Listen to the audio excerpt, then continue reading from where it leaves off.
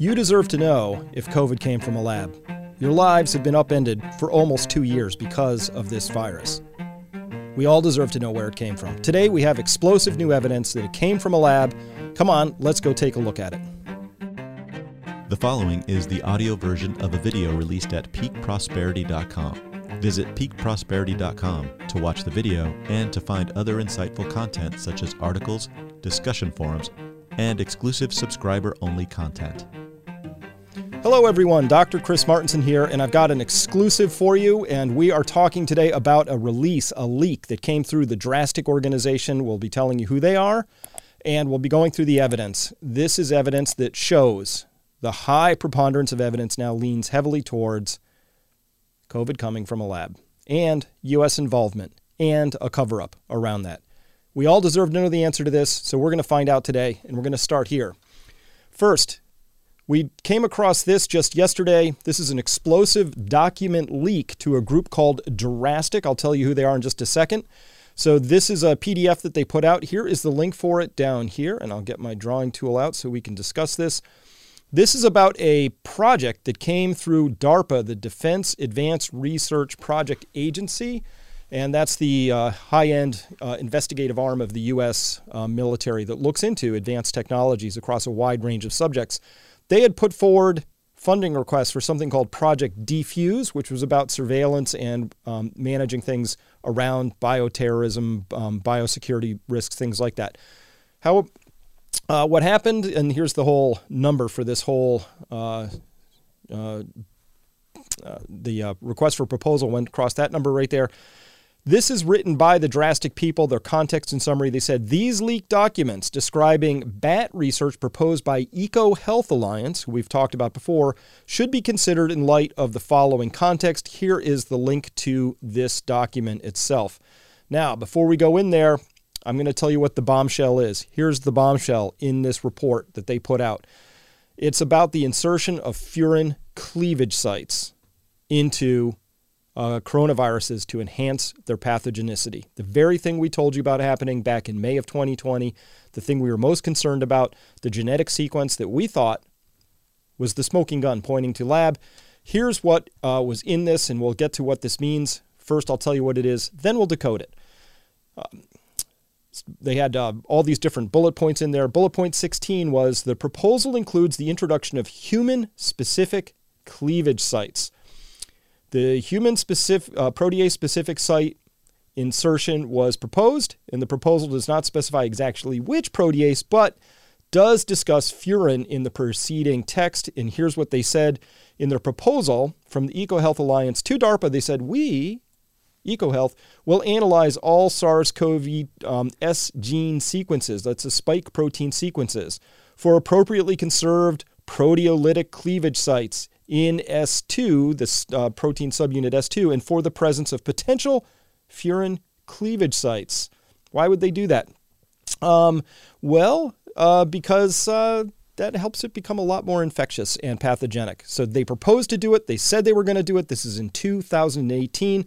First, who is this Drastic group, and can we trust them? Newsweek did a really nice summary on them back here in June of 21. And I like the title, Exclusive, How Amateur Sleuths Broke the Wuhan Lab Story and Embarrassed the Media. And boy, did they. I was following these people early on. This is the group that I got a lot of my early information from about the lab leak hypothesis. And Newsweek wrote here, the people responsible for uncovering this evidence are not journalists. Ooh, is that a strike or a positive? Spies or scientists. They are a group of amateur sleuths with few resources, except for curiosity and a willingness to spend days combing the internet for clues. And they don't have any conflicts of interest like, all of their funding comes from the place they're investigating or anything like that. Throughout the pandemic, about 24 or so correspondents, many anonymous, working independently from many different countries, have uncovered obscure documents, pieced together the information, and explained it all in long threads on Twitter in a kind of open source collective brainstorming session that was part forensic science, part citizen journalism, and entirely new. They call themselves Drastic for Decentralized Radical Autonomous Search Team Investigating COVID-19. Drastic. So that's who they are. And what was interesting further in this article, I thought they did a good job in this article. Rowan did a great job putting this article together. Remember, this is back from June. We're talking about information that was just leaked out here in September. So this article is old now. Hopefully it gets updated.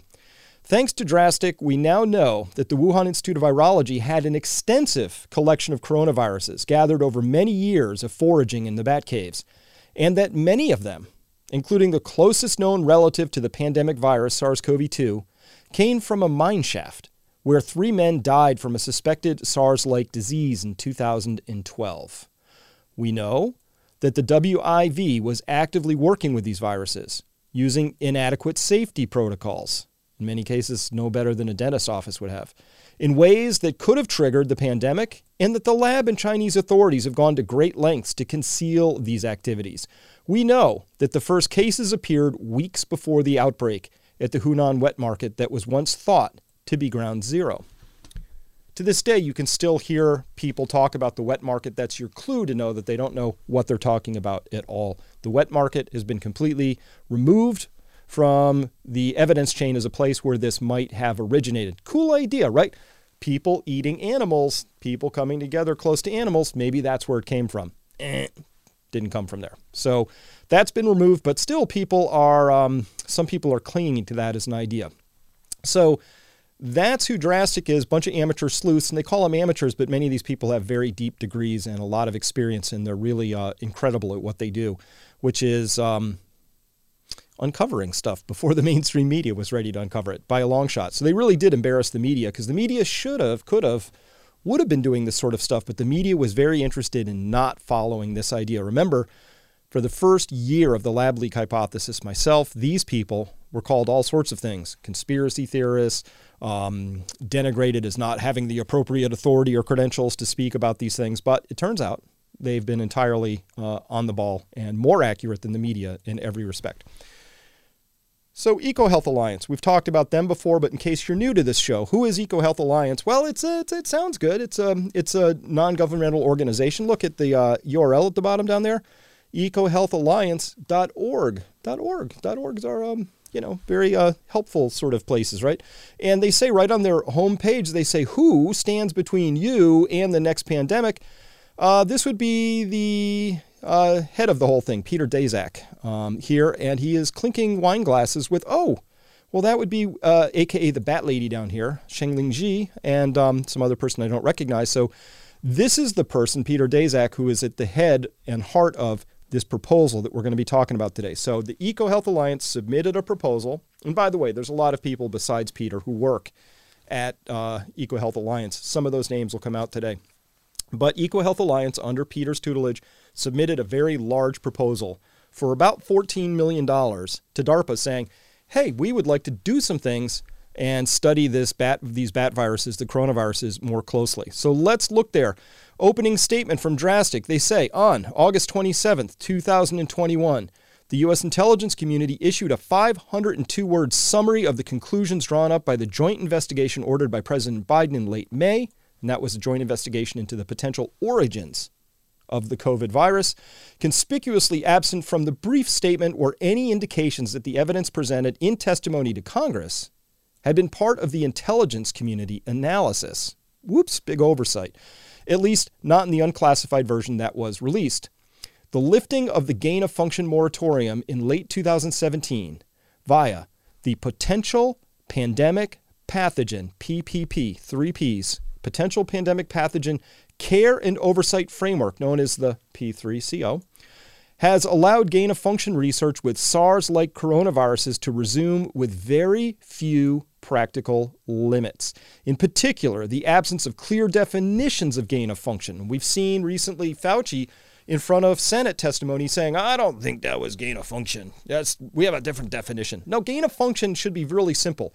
We took a virus that didn't have any functions and we gave it some. It gained functions. It gained the ability to bind to human receptors. It gained the ability to enter human cells. It gained the ability to transmit from cell to cell. It gained the ability to become airborne. It gained the ability to become more deadly. That's what gain of function means. Very simple, not hard to understand, but suddenly there's a lot of confusion around Fauci as to what we all mean by that. There really isn't. creative interpretations of the guidelines, and rather discretionary decisions to refer research projects or not, all contributed to reducing the effectiveness of the P3CO framework, despite the fact that other agencies of the U.S. federal government actively maintained those GOF gain-of-function standards.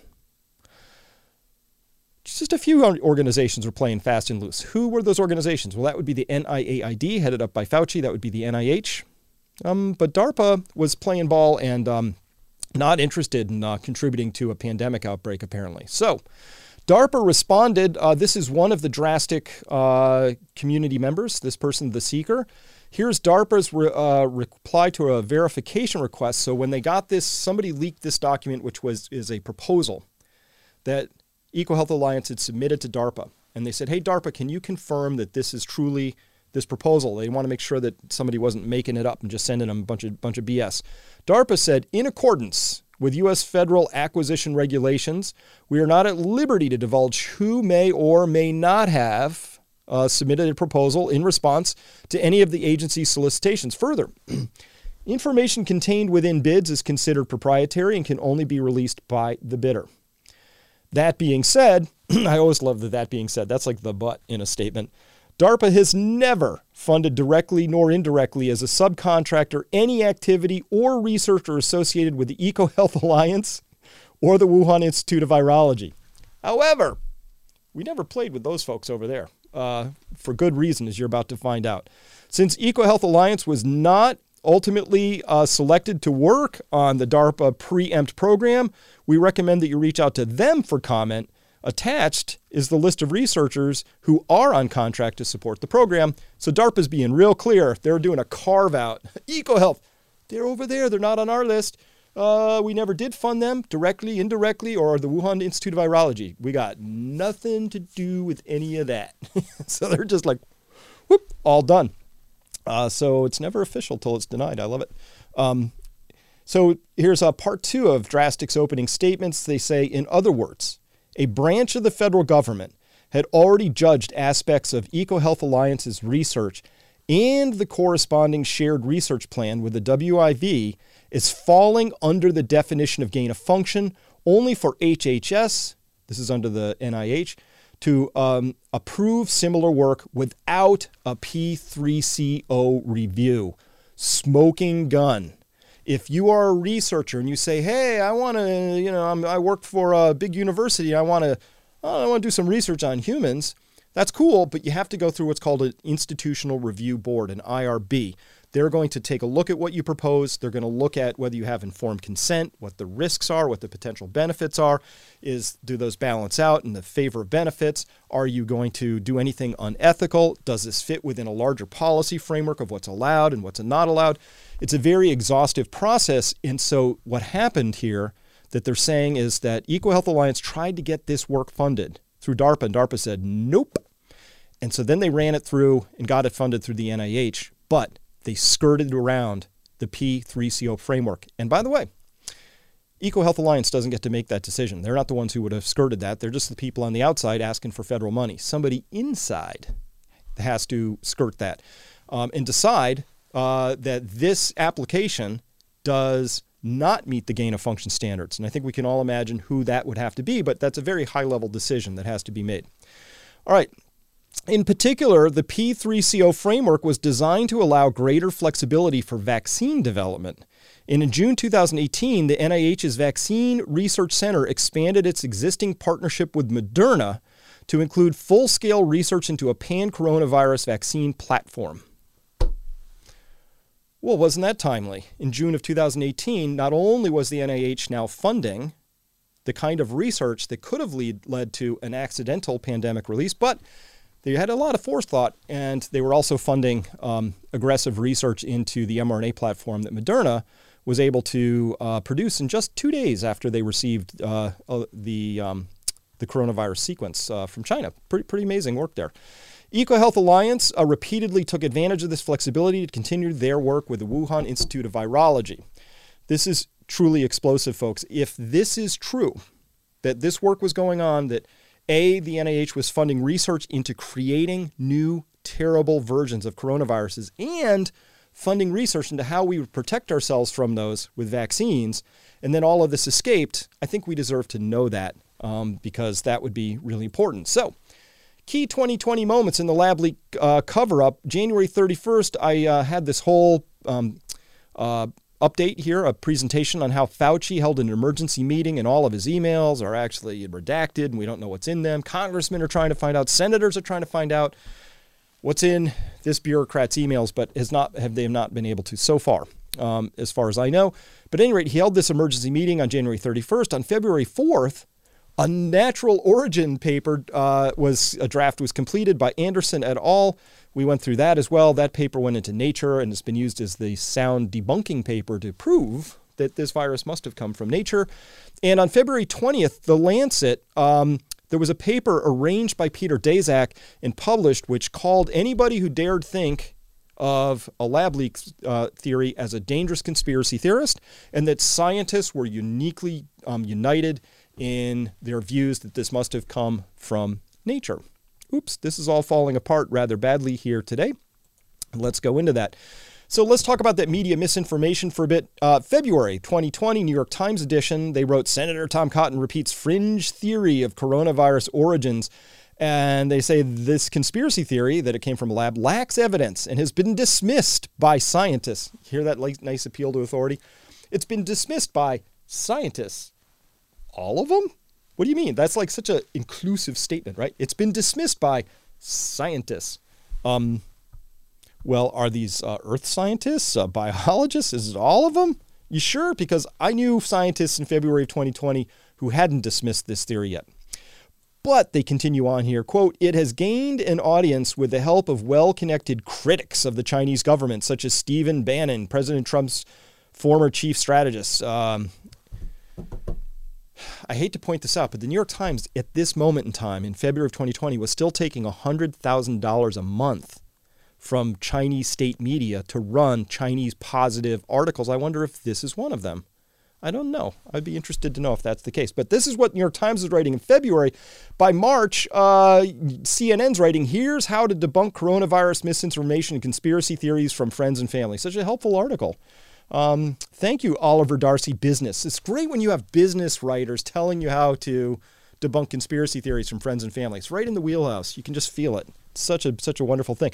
But in some cases, relatives and friends share poor information, whether it's bad science related to how to prevent the virus, debunked rumors about cities being put on lockdown. Imagine crazy wackadoodle theories about cities going on lockdown, or conspiracy theories about the origins of COVID-19. Thank you, CNN, for that. That's lovely. By April, NPR, scientists debunk lab accident theory of pandemic emergence. Scientists. There's those scientists again. Scientists. Scientists dismiss the idea that the coronavirus pandemic was caused by an accident in lab.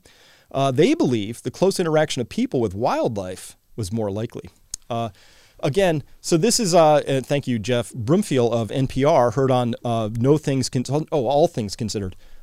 This is just really, really, and they don't correct this. They haven't corrected any of this, but this is what we were up against. So I showed you something from February, March, April.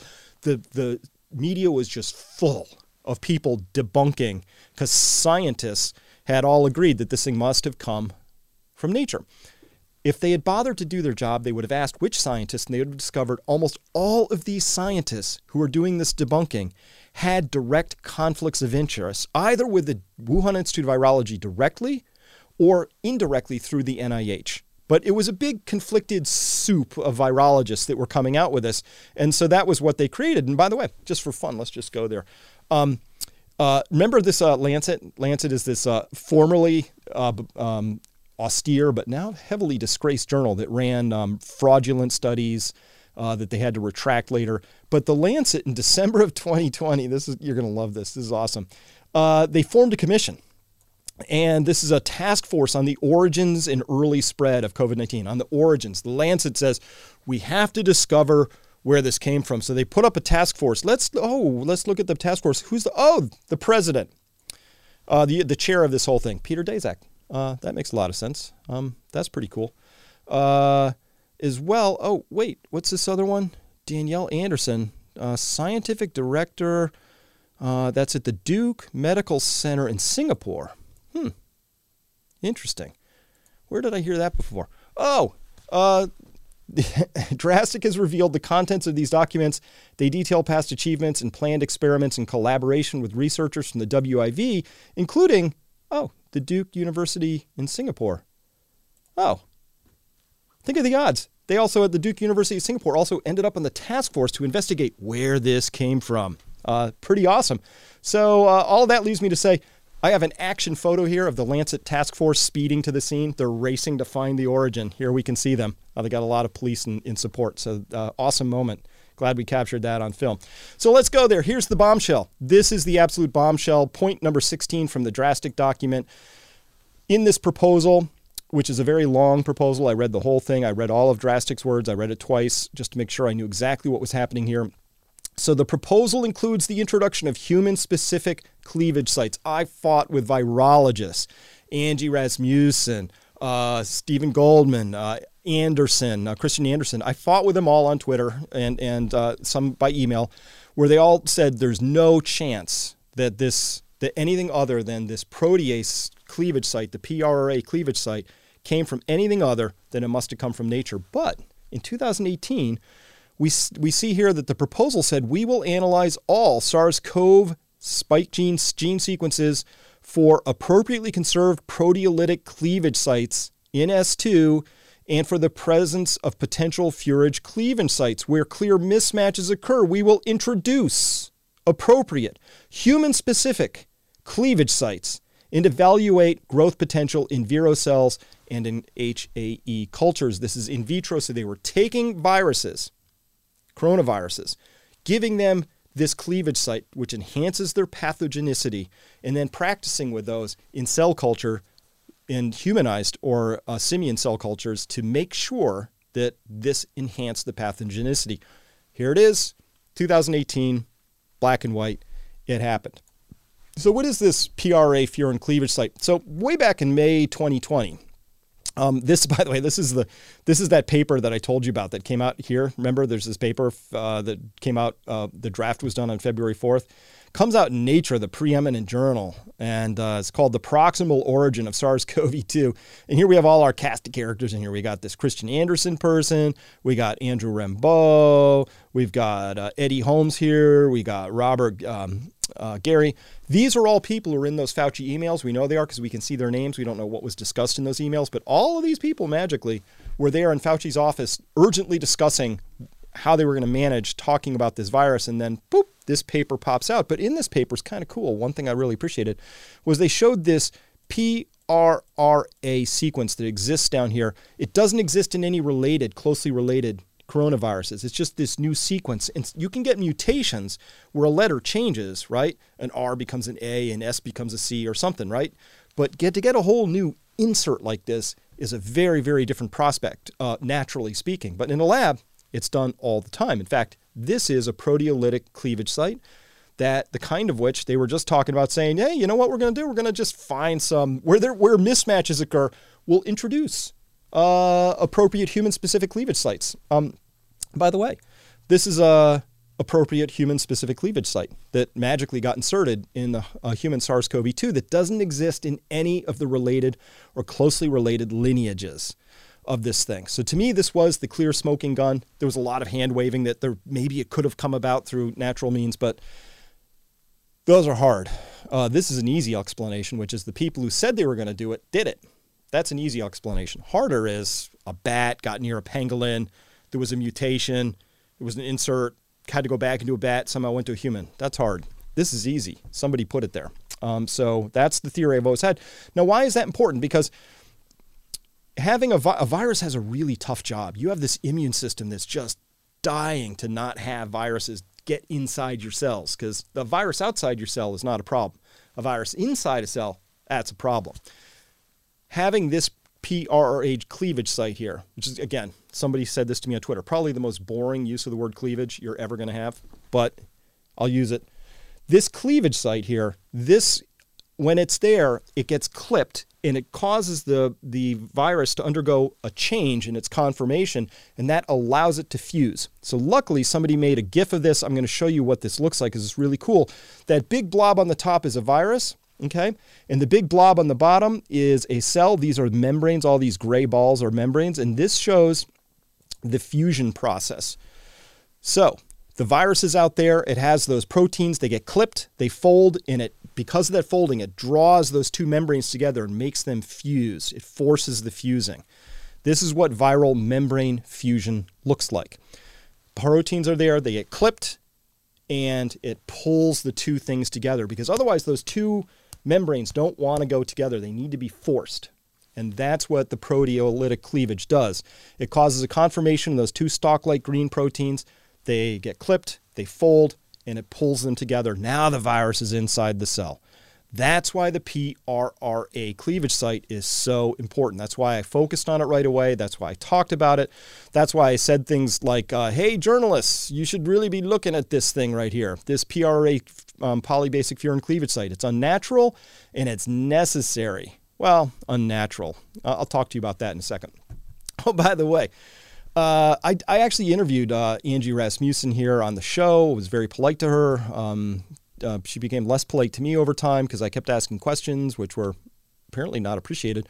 Wrote this big piece in the Washington Post where they rather unironically say, democracy dies in darkness. But they say here, they printed this whole thing. And she wrote with Stephen Goldstein, we may never know where the virus came from.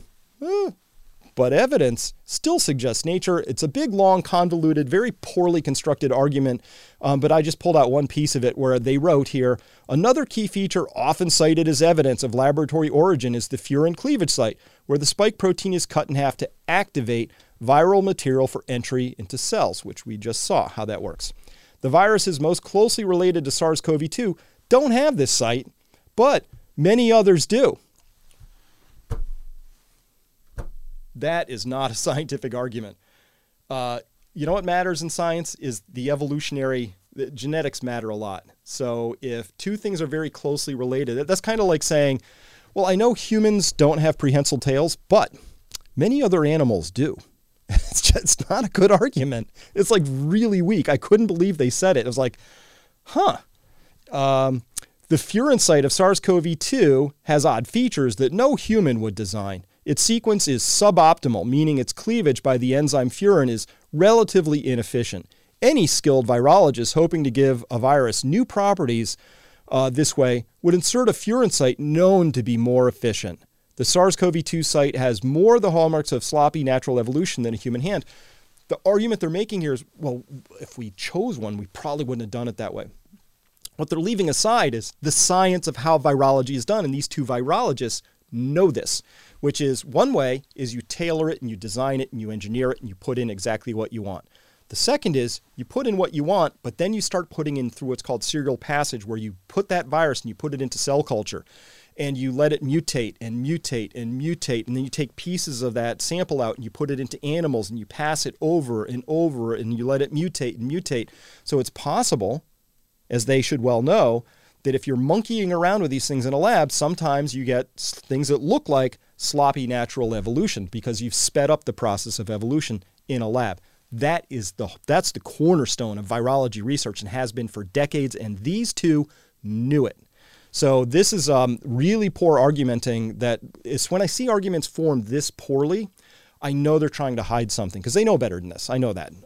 They obviously know better than that. So now we have to discuss another explosive part of this. It's the nature of something called a chimera. So we're talking about chimeric viruses. So what is a chimera? Hey, it's a mythical creature. It just really means in the chimera, according to Greek mythology, it's a hybrid. It has a head of this and a body of that. It's just two different animals stuck together.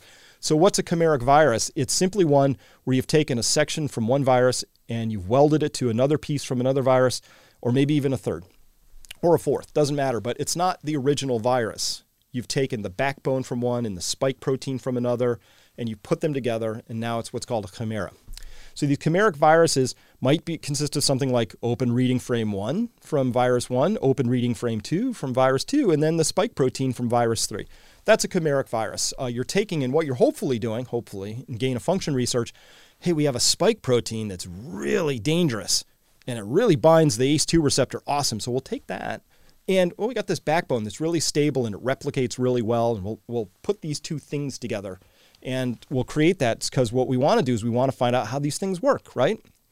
So in point number 11 here, the proposal set clear pathways for chimeric virus construction. So they said here, synthesis of chimeric novel SARS viruses, we will commercially synthesize SARS CoV-2 S-glycoprotein genes. So they're going to make the gene itself. They're not even going to harvest it wild. They're just going to start making them, right? Designed for insertion into, and these are the various backbones from viruses. These are ones that they found in that cave that we just mentioned before, the SHC014 or the WIV16 molecular clone backbones. Okay, these things have 88 and 97% S protein identity to the original SARS classic, right? So they're in there. We're monkeying around now with things that are really close to the thing that caused the original SARS outbreak. They're doing this in the BSL level 3 laboratories, and they say here these are BSL-3, not select agents or subject to P3CL. They're like, no, we're just putting things together, but they're not subject to this gain of function stuff. They just claim that. They don't explain why. They don't say because it's been proven that these chimeras have no capability to infect humans. They just declare, they're really not subject to PC3L. It's just a claim. They use bat SARS-CoV-2 backbones, which are exempt and are pathogenic to transgenic mice. that's human, ACE2, humanized ACE2 transgenic mice. They say they use bat SARS-CoV-2 backbones, SARS-CoV backbones, which are exempt and are known to be pathogenic to humanized mice. I don't know how they put those two statements together. These things don't qualify because they're pathogenic to humanized mice. Like, that's exactly the definition of gain of function, by the way. However, we do not know what additional unpublished SARS-CoV-2 and MERS-CoV research was conducted by the WIV. We don't know that. So you're supposed to publish everything, but maybe they didn't publish everything, so we don't know. Wuhan University, other Chinese institutions, indeed, using analyses of raw metagenomic data sets, unpublished MERS-CoV infectious clone research at Wuhan has recently been documented. So now we know that they weren't publishing everything. So when we say we don't know where this thing came from, not entirely true. We don't know what we don't know. In this case, we don't know what viruses the WIV and other Chinese institutions were working on. We don't know that, but we have clues that we know they were working on some stuff that they didn't publish. So there's that. All right. Remember, so this is one of the smoking gun emails. This is from my June 4th episode on Fauci, trying to hide the lab leak story. He sent this out on Saturday, 1st of February, pretty late at night. Important is the title. It's going to Hugh Arkansas. He's his next in command under his fiefdom there. And the attachments, Barrick, Shi et al., Nature Medicine, SARS, gain-of-function.pdf. Hugh, it is essential. We speak this morning. Keep your cell phone on. Like, this is a big emergency. It's important. Tony. Okay. So what was that paper that caused all that stir? It's this paper. And Barrick Shi in 2015, there's a huge long paper. I'm just going to talk about this one part down here. Figure 4 is the smoking gun in this paper to me. Because they say here, although our study does not invalidate the other emergence of viruses out of natural reservoirs, emergence routes, it does argue for a third paradigm in which circulating bat coronavirus pools maintain poised spike proteins that are capable of infecting humans without mutation or adaptation. In green, this hypothesis is illustrated by the ability of a chimeric virus containing the SHC014, there it is again, spike in a SARS-CoV backbone. So what did they just do? They took SARS classic, which they know infects humans, and they welded it to a spike protein from one of these viruses they found, presumably from that mine in China where some miners got sick and died from a SARS-like illness. So they're monkeying around. They're putting backbones and spikes together in these chimeras. So they say, again, in green, quote, this hypothesis is illustrated by the ability of a chimeric virus containing the SHC14 spike in a SARS-CoV backbone to cause robust infection in both human airway cultures and in mice without receptor binding domain adaptation. Repeat, in both human airway cultures. They're actually taking air from people who've gone through surgery, lungs get removed, they take the tissue from that, they grow it in a lab because that's the human airway, and they can show that this chimera virus that they made in 2015, where they took this plus this and stapled it together, can infect the human airway tissue. Well, now, why was this important to Fauci? Well, that's easy, because in 2015, when this paper was put out, we were under a full gain-of-function research ban in the United States. Does this sound a little like gain-of-function research? Taking two separate parts of known human pathogens and putting together and demonstrating robust infection in human airway cultures? Sounds a little like it to me, but that's how I read it. Continuing on, in white, coupled with the observation of previously identified pathogenic coronavirus backbones, our results suggest that the starting materials required for SARS-like emergent strains are currently circulating in animal reservoirs. So the pieces are out there. The pieces. Wouldn't it be, instead of, and here's maybe the nicest way to look at this, they're saying instead of waiting for those pieces to accidentally come together and surprise us, why don't we put them together and then we'll know what we're dealing with, right? In yellow, continuing, quote, notably, although full-length SHC14 coronavirus probably requires additional backbone adaptation to mediate human disease, and that's what they did. That's 2015, this paper. In 2018, 3 full, long, investigative years later, they're monkeying around with this exact combination of this spike protein, this backbone, these different strains, putting them all together, putting in furin cleavage sites, putting all of this into humanized mouse models, putting them into human airway epithelial cells, putting them into cell cultures, putting them into animal models, just playing around with this stuff. And then, oops, something looks like it probably happened. All right. So I love this. Let me just go back to this real quick. This whole virology community circling the wagons, to try and, I presume, protect their budgets and jobs, which is I totally get it. But Washington Post should understand that when you're running articles like this, you need to disclose those conflicts. But that's a different story. Again, in yellow, the virus is most closely related to SARS CoV-2. They don't have this site, but many others do.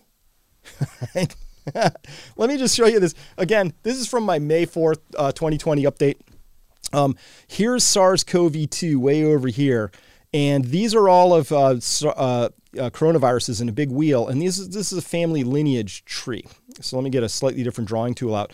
So what happens is to go from here to here, nothing has changed. But to go from here to this next little step over, that shows an evolutionary step or change, a very serious mutation or insertion or deletion or something has happened to make this little virus here totally different from that one there. They're totally different strains. In fact, they may infect completely different species and have completely different activity. So every step is really, really important on this. It's a family tree.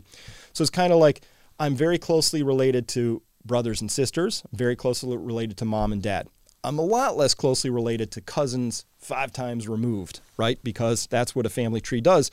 So each one of these is like a family tree generation. It's not quite as clean as that, but it's for our purposes fine. But here's SARS-CoV-2. Nobody here has a furin cleavage site. Nobody here has a furin cleavage site. So it doesn't have any close relatives. You have to go back step after step after step after step to get to something that's sort of related. And then, then the theory is, I guess, somehow these two things sort of just mix and match, right? All right. To me, that's not terribly believable. It's a little bit, you know what this reminded me of when they said this part right here, the virus is most closely related to SARS-CoV-2. They don't have this site, but many others do. It reminded me of this scene in The Birth of Earl Jr. in My Name is Earl. There he is with his loving wife, and I think this is the first moment that Earl Sr. sort of gets the gets a clue that maybe something genetically happened that just really wasn't all that logical and probably they don't have a good explanation for. So that's what I see there. So how do we look at this? There's a lot more in this drastic document. It's really astonishing. I've got tons more I could tell you about it. I'm going to have to move this down a little bit to get this. Yeah, I can sort of see that. So here's my conclusion here. By 2018, aggressive efforts were underway to build on the 2015 Barrick-Shih success in creating human pathogenic chimeric SARS viruses. Those are the ones that Fauci said, important, we got to get on this right away. By 2018, Fauci's NIH, they had contracted with Moderna to create mRNA vaccines capable of treating a COVID-like pathogen. Also in 2018, DARPA rejected an outrageous $14 million proposal from EcoHealth because I didn't finish it. Let me finish your sentence for you right there. Because it violated gain-of-function rules. They didn't say it quite that directly, but that's my interpretation of it. And then the NIH under Fauci then funded it. After completely skirting institutional review processes for such proposals because, well, we don't know why. Nobody's had to answer for that, and all the emails are redacted, so we don't know. And now, your entire way of life has been turned upside down. My conclusion for today is it didn't have to be this way. Corollary, this virus was a self-inflicted wound. We should not have been monkeying around with gain-of-function research. We should be having a full-throated conversation about that. The people who skirted laws, the people who maybe even broke laws, the people who were most directly responsible for unleashing this inadvertently, I hope, they need to be held to account for that. Not made richer, not allowed to keep their jobs or retire quietly. They need to be held to account for this, or it'll happen again. That's why we have to, this isn't about retribution. This is about saying consequences and full light needs to be shown on this because what happened was really very, very inappropriate. All right, so what do you do with this? I'll tell you what, tilt all your actions towards regeneration, plant your gardens. I do think that things are going to get a lot hinkier in this story before they get better. I think that this level of when it spills over, that these sorts of things have been happening and that these were self-inflicted wounds. And given the social mood right now, I think the chance, plus all the shortages we're starting to see and the fact the Federal Reserve's printing, when we put all this together, I think it's an environment which could very easily result in some pretty significant economic dislocations, disruptions, maybe societal disruptions. We're getting really close to that. That's why I'm going to be talking about that in part 2 of this over at my website. By the way, if you like this video, if you learned something from it, hey, remember to subscribe and in many cases resubscribe because for whatever reason, people helpfully get unsubscribed from this channel all the time. And if you want to, please, please, please share this video with 5 friends. This story needs to get around. Listen, it's being totally ignored in the mainstream press right now, but it shouldn't be. This story about this particular proposal that EcoHealth Alliance put into DARPA is enormous news, groundbreaking. I predict you'll be reading about it in 4 or 5 months from places that will pretend they discovered this story back then. At any rate, follow me at these places here. And if you want to see part 2 of this, come on by peakprosperity.com. I got a lot more I'm going to cover in this. I'm going to be a lot more direct about some things that I'm seeing out there in the world. That's at my website. It's at Peak Prosperity. We have a special offer here for any of you. Livio, full frame. Great. We have a full offer here for anybody from YouTube where you can try this out. It's here in this card link. You've probably seen the card elsewhere in this presentation and as well down there below in the description, of course. And I'll put all the links down there. Read this report for yourself and think about what it really means. The implications are extraordinary. We'll be talking about this more at Peak Prosperity. Come on by. See you there. Good luck, everyone. We'll see you next time.